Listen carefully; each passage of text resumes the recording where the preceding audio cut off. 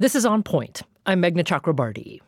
In October of 2019, mass protests erupted in Chile.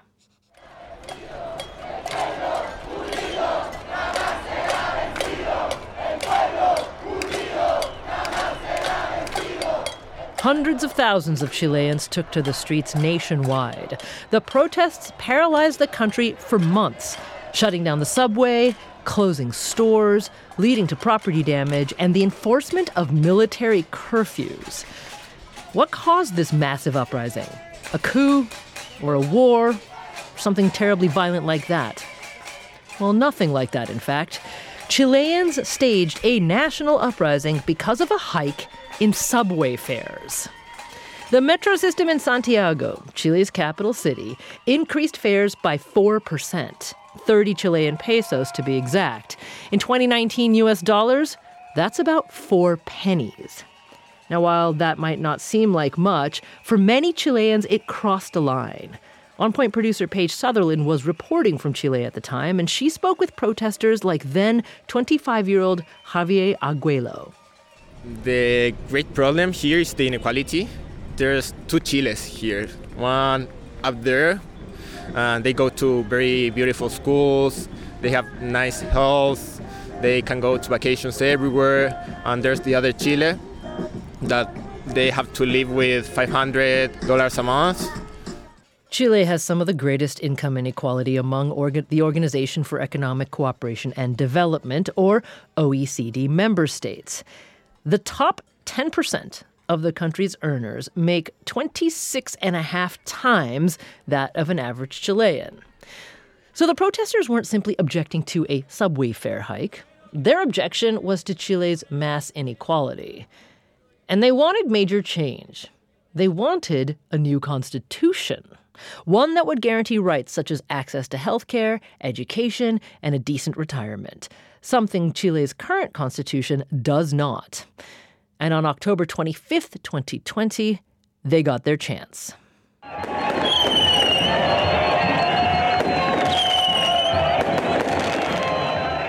In a constitutional referendum, Chileans overwhelmingly voted in support of writing a new constitution. 78% of voters, to be exact. In fact, all but 5 of Chile's 346 municipalities supported it. It was an historic victory. Until then, the country had been saddled with a constitution written in 1980, meaning it was written under the dictatorship of General Augusto Pinochet. His regime imprisoned, tortured, and killed thousands of Chileans. And just 12 members of that same regime wrote the country's constitution. However, that October 2020 vote only authorized the creation of a new constitution, but now it had to be written. And suddenly, the idealism of 2019's protests gave way to reality. Because the first version of a new constitution came up for a vote on September 4th, 2022, so just last year. It was deemed one of the most progressive constitutions ever, legalizing abortion, adopting universal health care, and guaranteeing over 100 other rights. However, in that vote, 62% of Chileans rejected that new draft constitution. Here's leftist and current President Gabriel Boric speaking after the vote. Es que me comprometo a poner todo de mi parte para construir en conjunto con el Congreso y la sociedad civil. Boric says, quote, I pledge to do my utmost to build together with Congress and civil society a new constituent timetable that will provide us with a text that will take on board the lessons learned from the process and manages to interpret the views of a broad majority of citizens, end quote. So Chile began drafting a new constitution. This one has turned out decidedly more conservative. And many Chileans argue that the second draft is even worse than the current constitution, the one that was written under Pinochet. Later this week, on December 17th, Chileans will go back to the polls to vote once again to have their say on whether or not they want a new constitution or this draft of a new constitution. So it's been a complex, confusing, and so far unsuccessful process. And this hour, we want to learn what's gone wrong. How did the hopes and dreams of a new constitution born from an historic social uprising in Chile lead to the drafting of a proposed constitution that many argue does not even address the demands of the 2019 protesters that sparked this process in the first place? Well, we'll begin first with Claudia Hayes. She's the head of political science at the Universidad de Chile, and she joins us from Santiago. Claudia Hayes, welcome to On Point. Thank you, Meghna. It's a pleasure to be here. So first of all, I would like to get a better understanding of the reality for most Chileans, in 2019, because I'm reading that, even after that, 2020, 2021, that when it comes to the distribution of wealth in Chile, the top 10% or the 10% richest Chileans own about 80% of the entire nation's wealth. And according to some research, the bottom 50% of Chileans own negative 6% of the country's wealth, meaning they're, I guess, more in debt than money they have. So what did that mean in terms of real life for average Chileans? I think inequality is behind the outburst we had in 2019 and also a decade of social protest. We've had at least 10 years before the outburst of a very intense process of social movements, collective action in the streets, and lack of trust in politics, in party politics, in elections to deal with that problem. And as you say, Chile is one of the most unequal countries in Latin America, and inequality has not changed since the return to democracy. So I think there's an unfulfilled promise of democracy that really was behind the protest and all this discontent. I see. So that's why, as I said, our producer, Paige Sutherland, was reporting from Chile at the time, and she, in her reporting, notes that there were banners such as undoing your legacy, meaning Pinochet's legacy, will be our legacy, that really sort of fundamental change in Chile was part of the goal here with the protests. Is that what you're talking about?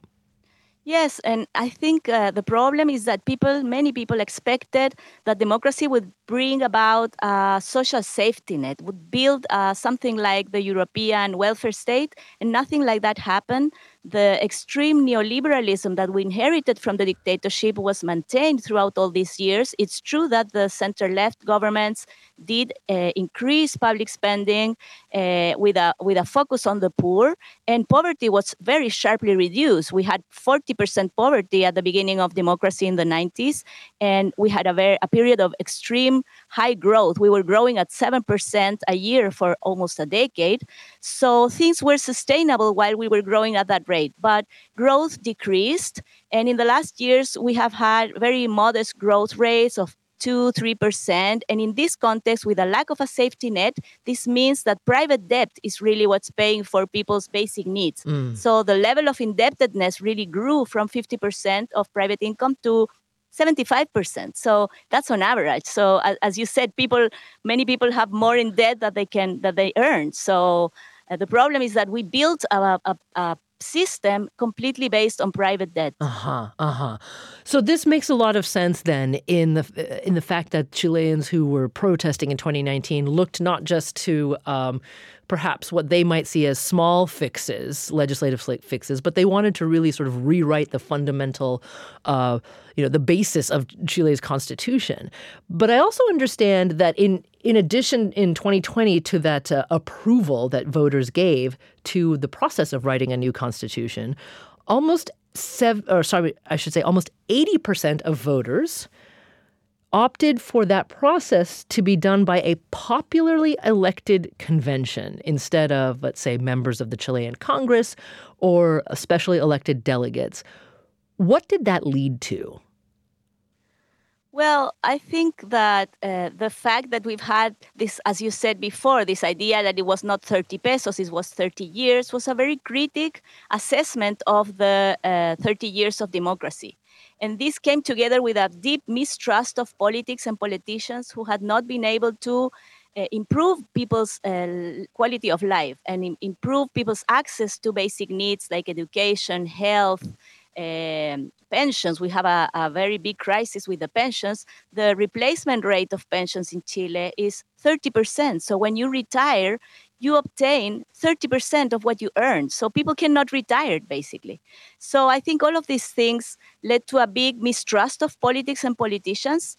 And this became linked to the Constitution because the Constitution was seen as the obstacle to performing these changes through legislative politics, through regular politics. So political parties and political agendas looked as if they were tied by supramajoritarian rules, by the lockdowns of the Constitution, and this is what led to constitutional change. So it's not that people really wanted to change everything per se, but people wanted a better access to these basic rights and saw that it was the Constitution that was used by those who did not want to perform that change as an excuse, you could say, not to grant these reforms. I see. Okay, that makes a lot of sense. I mean, the lack of trust is a deep vein in many democracies now, including in the United States.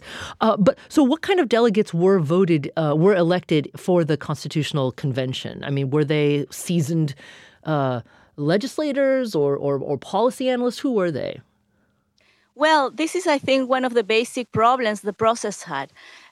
Because it was built on the mistrust of parties and politicians, the political system thought that the agreement to open the way for a constitution-making democratic process saw that if the rules were too similar to regular politics, the process could have been unable to channel this discontent. And we were seeing riots on the street. We had a month of very violent protests. And so the political party said, okay, we're going to have a constituent assembly, but if we do it the same as Congress, people may not think that this is enough to channel discontent. So in order to face this problem of mistrust, they opened the way for independents to be members of the convention. So we had a lot of independents. Okay, so Claudia Hess, stand by for just a second. Claudia is head of political science at the Universidad de Chile. She's with us from Santiago, and we're talking today about the ups and mostly downs of Chile's attempt to write a new constitution. And we'll have more in just a minute. This is On Point.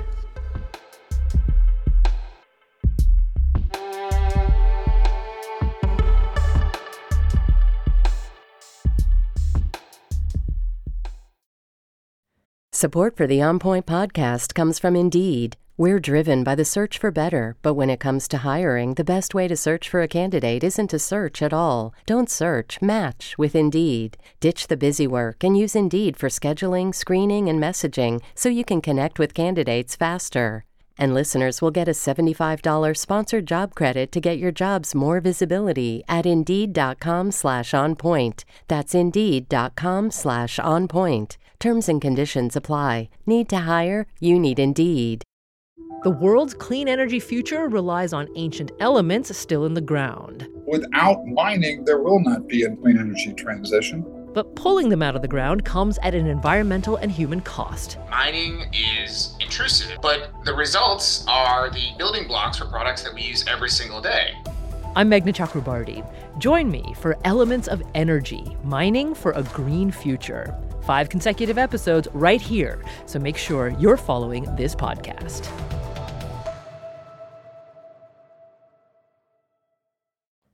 You're back with On Point. I'm Meghna Chakrabarti, and today we're talking about how to and how not to write a nation's new constitution. And we're looking specifically at Chile, because later this week, voters in Chile go back to the polls to see whether or not they want to approve a new draft constitution in that country. It's been a long and very winding road for Chileans, and we're trying to understand that today. And Claudia Hess joins us. She's in Santiago. She's head of political science at the Universidad de Chile. And Claudia, let me ask you, you said that because of voter mistrust, they didn't necessarily want seasoned politicians to be part of the convention that would write Chile's new constitution after 2020. I understand, though, that led about just under 90% of the delegates elected to that constitution convention had never even held political office, which is quite different from even having some political experience, formal political experience. I mean, did that lead to, let's say, some unusual or unorthodox events happening during the process of the convention? Absolutely. We had 2/3 of the convention with members of different social organizations, or even people who didn't belong to any acknowledgeable organization, who were not party members. So only 1/3 of the people in the convention belonged to a party that had a platform, that had negotiating goals. So many people went there for a single issue, to defend one particular issue that they were advocating. And also, the convention had special rules for gender parity. We had 50-50 women and men, which is very unusual it's completely new for the political system. We've had a very masculine legislative body. Until 2018, only 15% of Congress were women in Chile. So we're coming from very backwards in that field. And also there was a special space for indigenous peoples who have also largely been excluded from politics in Chile. And so this convention had 17 reserved seats for indigenous peoples, a lot of independents, and half women. So all of this meant that really political parties and the traditional political elites lost their capacity to control the process and to control the agendas. And this had a good side, that you could say that it opened to new groups and to represent new interests. But it also had a bad side, because it made very difficult to negotiate. It made very difficult to defend general platforms as a constitution should have. So I also understand that in addition to, let's say, the complexities that led to regarding negotiations, that sometimes there were very strange things that happened. Like I'm seeing here that a lot of this happened during COVID, as we're talking about, because it's 2020. So Zoom was a big factor here, and like some people occasionally would Zoom in from showers or things like that? That's right. Yeah, there was a convention member who was voting from the shower. And they told him, please, convention member, close your camera. Because they were like really working amazing hours. They worked like day and night. They didn't stop for lunch. It was a very, very rushed process. They really tried to listen directly to many, many people. They had over 600 hearings during their procedures. So it was not, and they were very informal. They wanted to send a message of inclusion, of non-traditional politics that symbolically, I think, also scared a lot of people, because many of them didn't wear jackets, and they had, they didn't look like regular politicians, because all the message of the convention was a message that we're not traditional politics. And I think sometimes the symbolic and the performative went really beyond the contents of what they were discussing. I see. Okay. So let's talk for a minute about what actually ended up in that first draft constitution that, as I'll remind folks, Chileans ended up rejecting. So what was in that first draft? Well, it was a very long constitution. I think the fact that many of these people had never had access to power like this before, like the indigenous, like women, made people very maximalist. They wanted to put everything there in case the door would close again, as the political system has worked before. And so they wanted to be very explicit about gender parity, gender equality, a system of care, many provisions for indigenous rights, the rights of nature. It was extremely protective of nature and of the environment. As you said before, it was a very progressive text. It had a lot of rights. It had a lot of detail. And some of these details, it was not very clear how they would work in practice. Some of these were really declaration of intentions rather than full-fledged provisions that you could know how they would work. And because they couldn't agree on the details, many of these things gave general assessments and said, and this will be regulated by law. So this entire project had to pass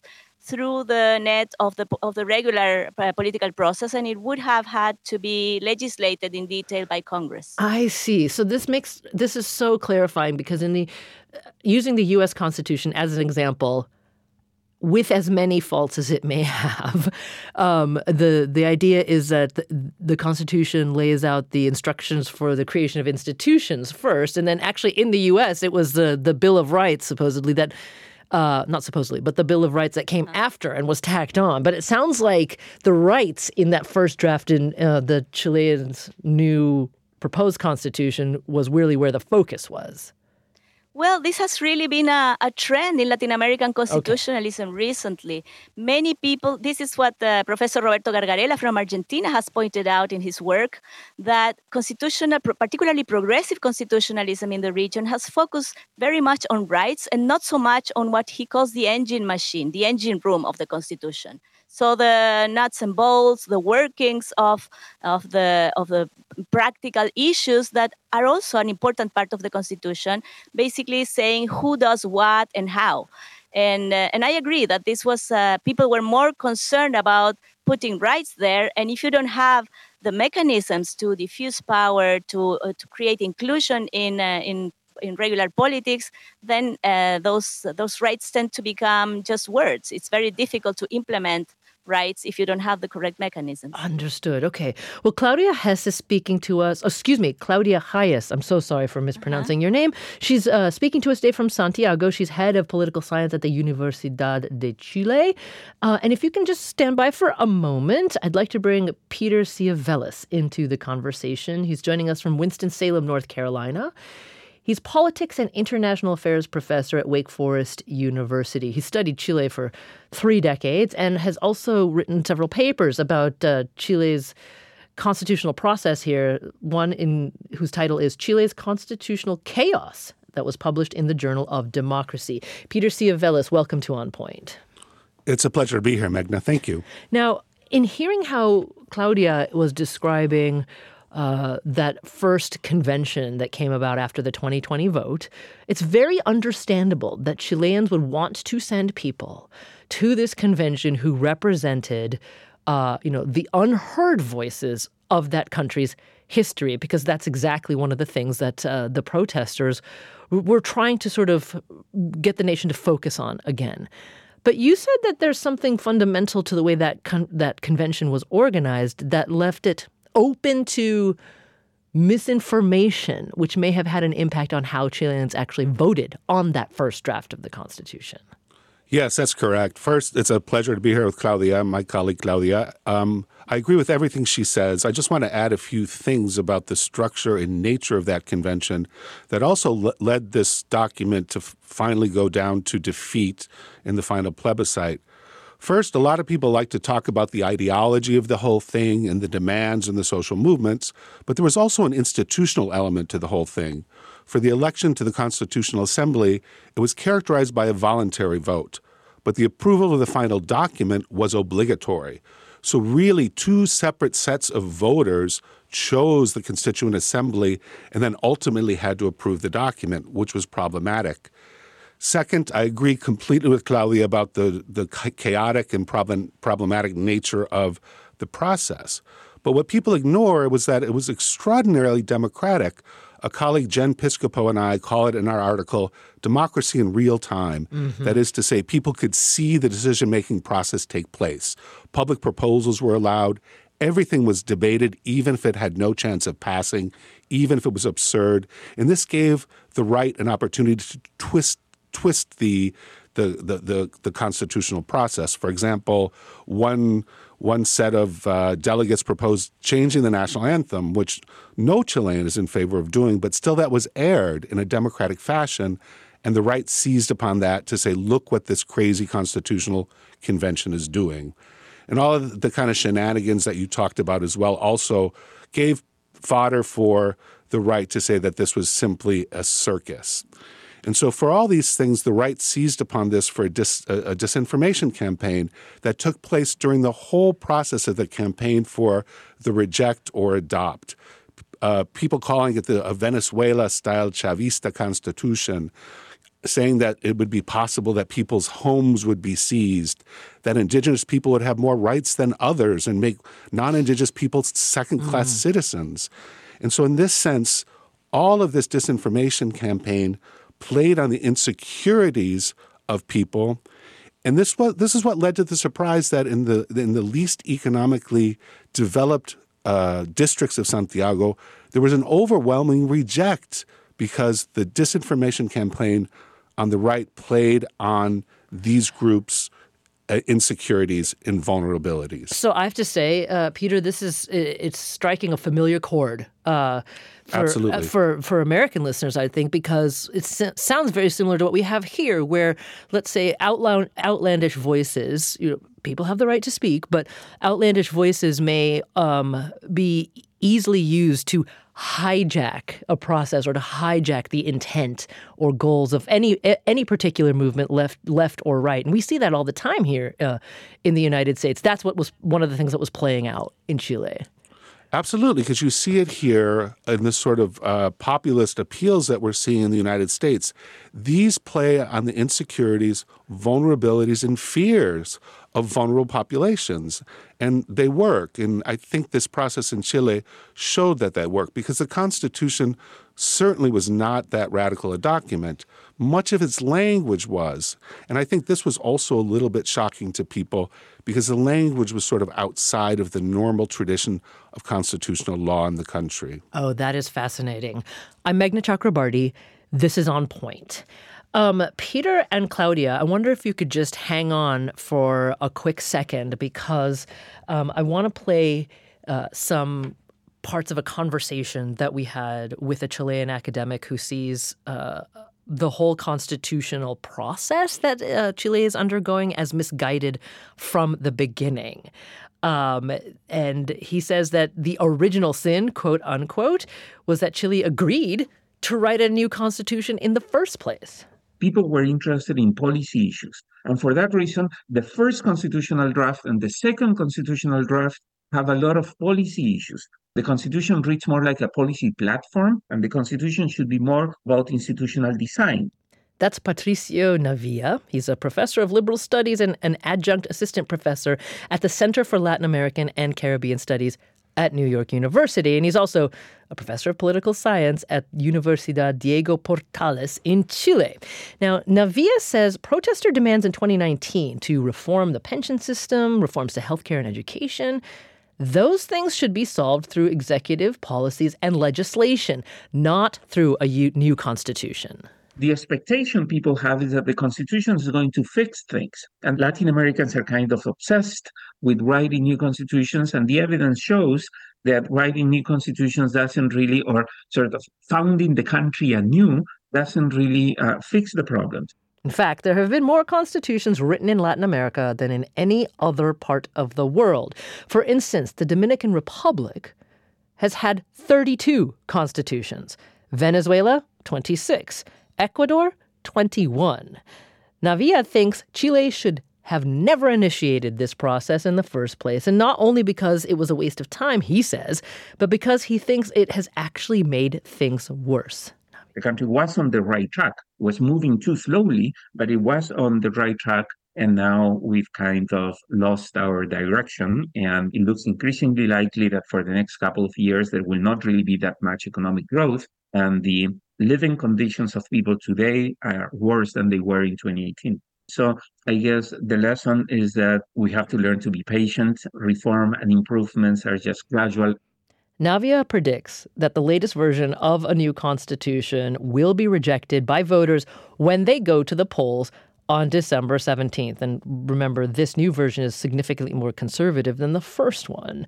He's worried that this could lead to even worse outcomes. People who feel marginalized look for magic solutions. And the constitution writing process was Chile's magic solution. And magic solutions don't work. My concern is that after this magic pill failed, other people will come and say, I have a different magic pill, a law and order right-wing candidate that would put every criminal in jail. That's going to be another magic pill that ends up failing too. That's Patricio Navia, a professor of political science at Universidad Diego Portales in Chile and also at NYU. Claudia Hayes, I appreciate your patience in listening along here. You touched on this a little bit earlier about whether or not creating a new constitution was the best means to solve the problems Chileans are suffering. I mean, what's your reaction to what Patricio said in that tape? Well, I partly agree with him in that people were demanding social solutions to social problems. But what he doesn't say is that the Constitution was used all those years precisely not to respond to those demands. So the Constitution was a real problem because it was an obstacle to democratic politics giving solutions to those issues.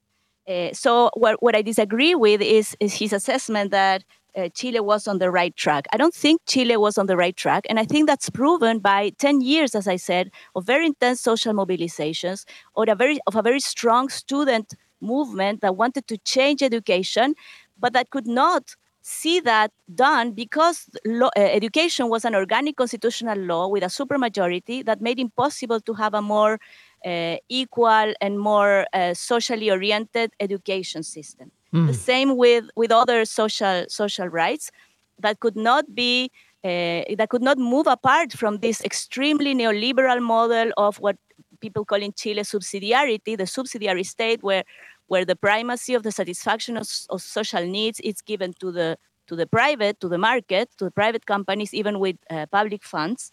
And that was protected by the Constitution. So the difference with other constitutional changes is that we do have a constitutional problem that is a legacy of authoritarianism in the form of enclaves or a straitjacket to what can be democratically done. Because when majorities have tried to perform these reforms, the Constitutional Court has said, no, you cannot do that. It's unconstitutional. Yes. Okay. So I want to come back to that thought a little bit later in the show, Claudia. So stand by, and Peter Ciavelis, stand by as well. We'll be right back. This is On Point.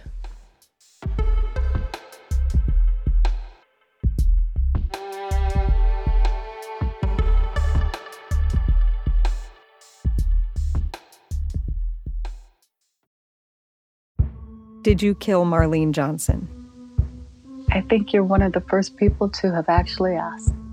From WBUR and ZSP Media, this is Beyond All Repair, a new podcast about an unsolved murder that will leave you questioning everything. Somebody should be in jail for murdering my sister. A woman who's never been believed. As long as they think I have done this, then they're not looking for who actually did this. And that's what makes it a cold case. No, it's a botched case. And a search for the truth, once and for all. Wow, it just gets more interesting. Beyond All Repair. Listen and follow wherever you get your podcasts. Be careful. You're digging in a place that's been very peaceful for a while. Do it anyway. Dig.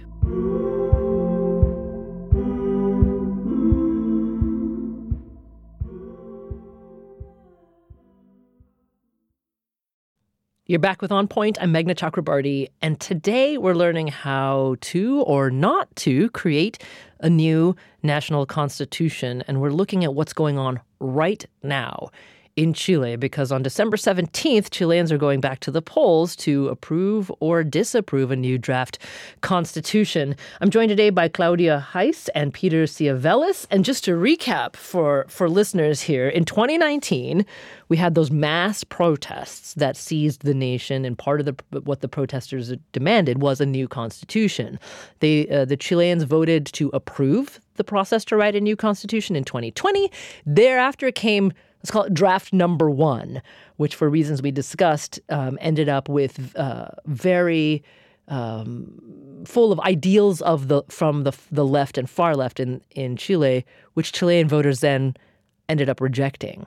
Well, now we have a new draft. This is the one that voters will be voting on December 17th, and it seems to have swung very far away from the ideals that were in the first draft. It doesn't have universal health care in it, doesn't have guaranteed access to education or the creation of fair pensions for all Chileans. It's very hard on crime and on immigration.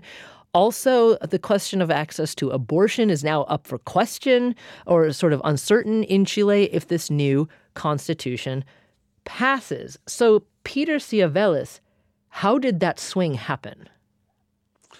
I think that swing happened because of the failure of the first document. And I just wanted to return to what Patricio Navia said in terms of this sort of original sin. The fact is that if Chile were on the right track, 80% of the population would not have voted to scrap the Constitution just 3 years ago. I think that Professor Navia refers to the wrong original sin. The original sin is the adoption of an authoritarian constitution that was written by a dozen people, only one of whom was a woman. And I think in this sense, as this process has unfolded, what we see here is a political class failing to deliver a more moderate, centrist constitution, which is what Chileans want.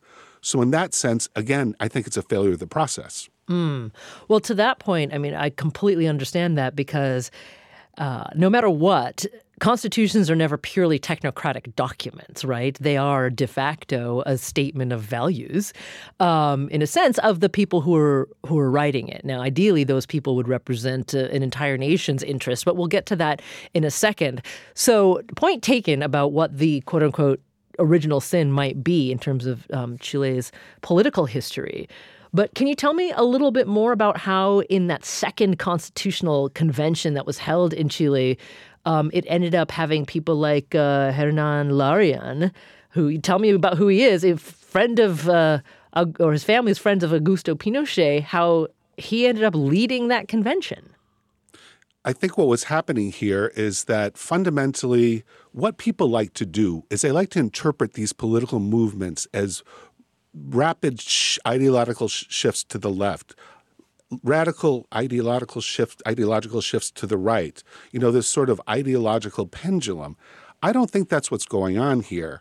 I think fundamentally Chileans are very grumpy with this whole process. They're tired of this whole process. And so what we've seen in the whole last few electoral cycles is a rejection of whatever is put before them.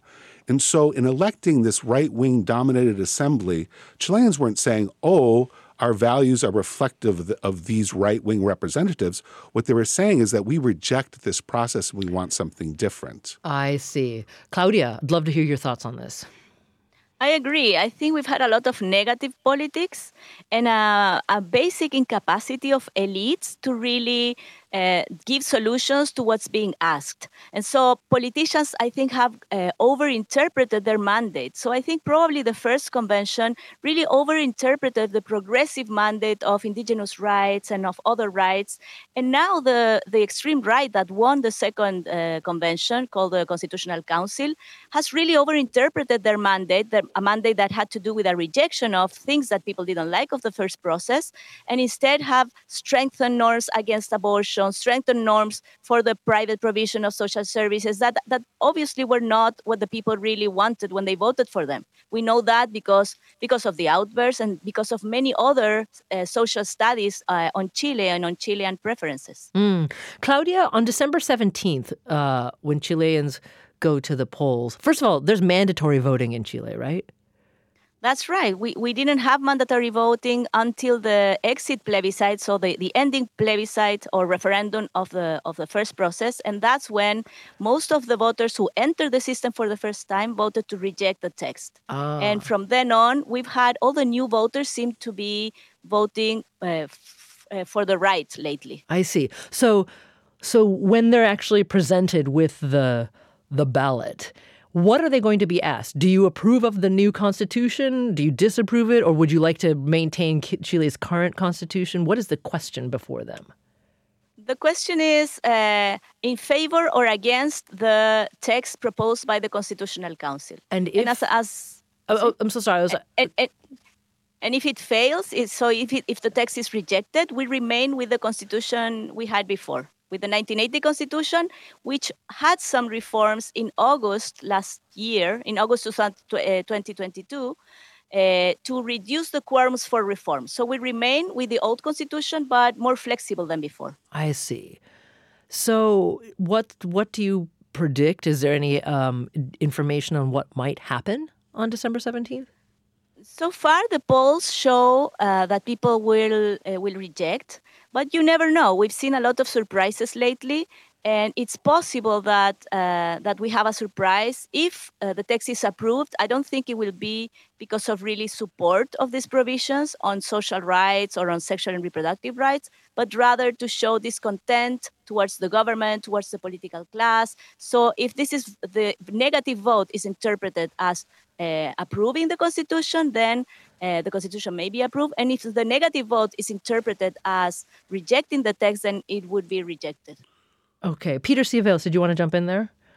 Yeah, I think I agree with Claudia. This will likely be rejected, but there have been so many surprises lately in Chilean politics that one, can never quite tell what the outcome is going to be. There's a lot of uncertainty. The level of undecided voters has been extraordinarily high as 40%, although that is dropping in recent days. And most show that this downward trend in undecided voters they're going both ways, but most of those votes are going to the reject campaign. The other real wild card is in the last election, over 2 million voters cast null or spoiled ballots, intentionally in a sign of disgust with the system. So this could have an effect as well. Okay. In hearing the process that Chileans have experienced over the past couple of years, and both of you saying that it's that very process that Chileans are just getting fed up with.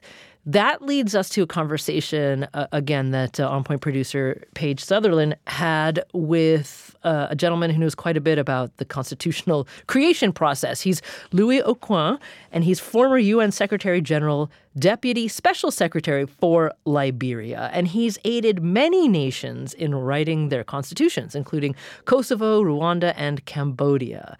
And Aucoin says that writing the constitution is important, but the process before the writing, even more so. So we asked him for his do's and don'ts when it comes to writing a new constitution, and he says the very first thing every country must do is defining the principles, the general principles that you want to underline and describe this new regime that you're creating. And it's really important to get consensus on those principles early on. Now, guiding principles differ for every country, but they generally include things like human rights, racial equality, respect for life, etc. Aucoin says the process must also directly involve the nation's people in the development of the Constitution.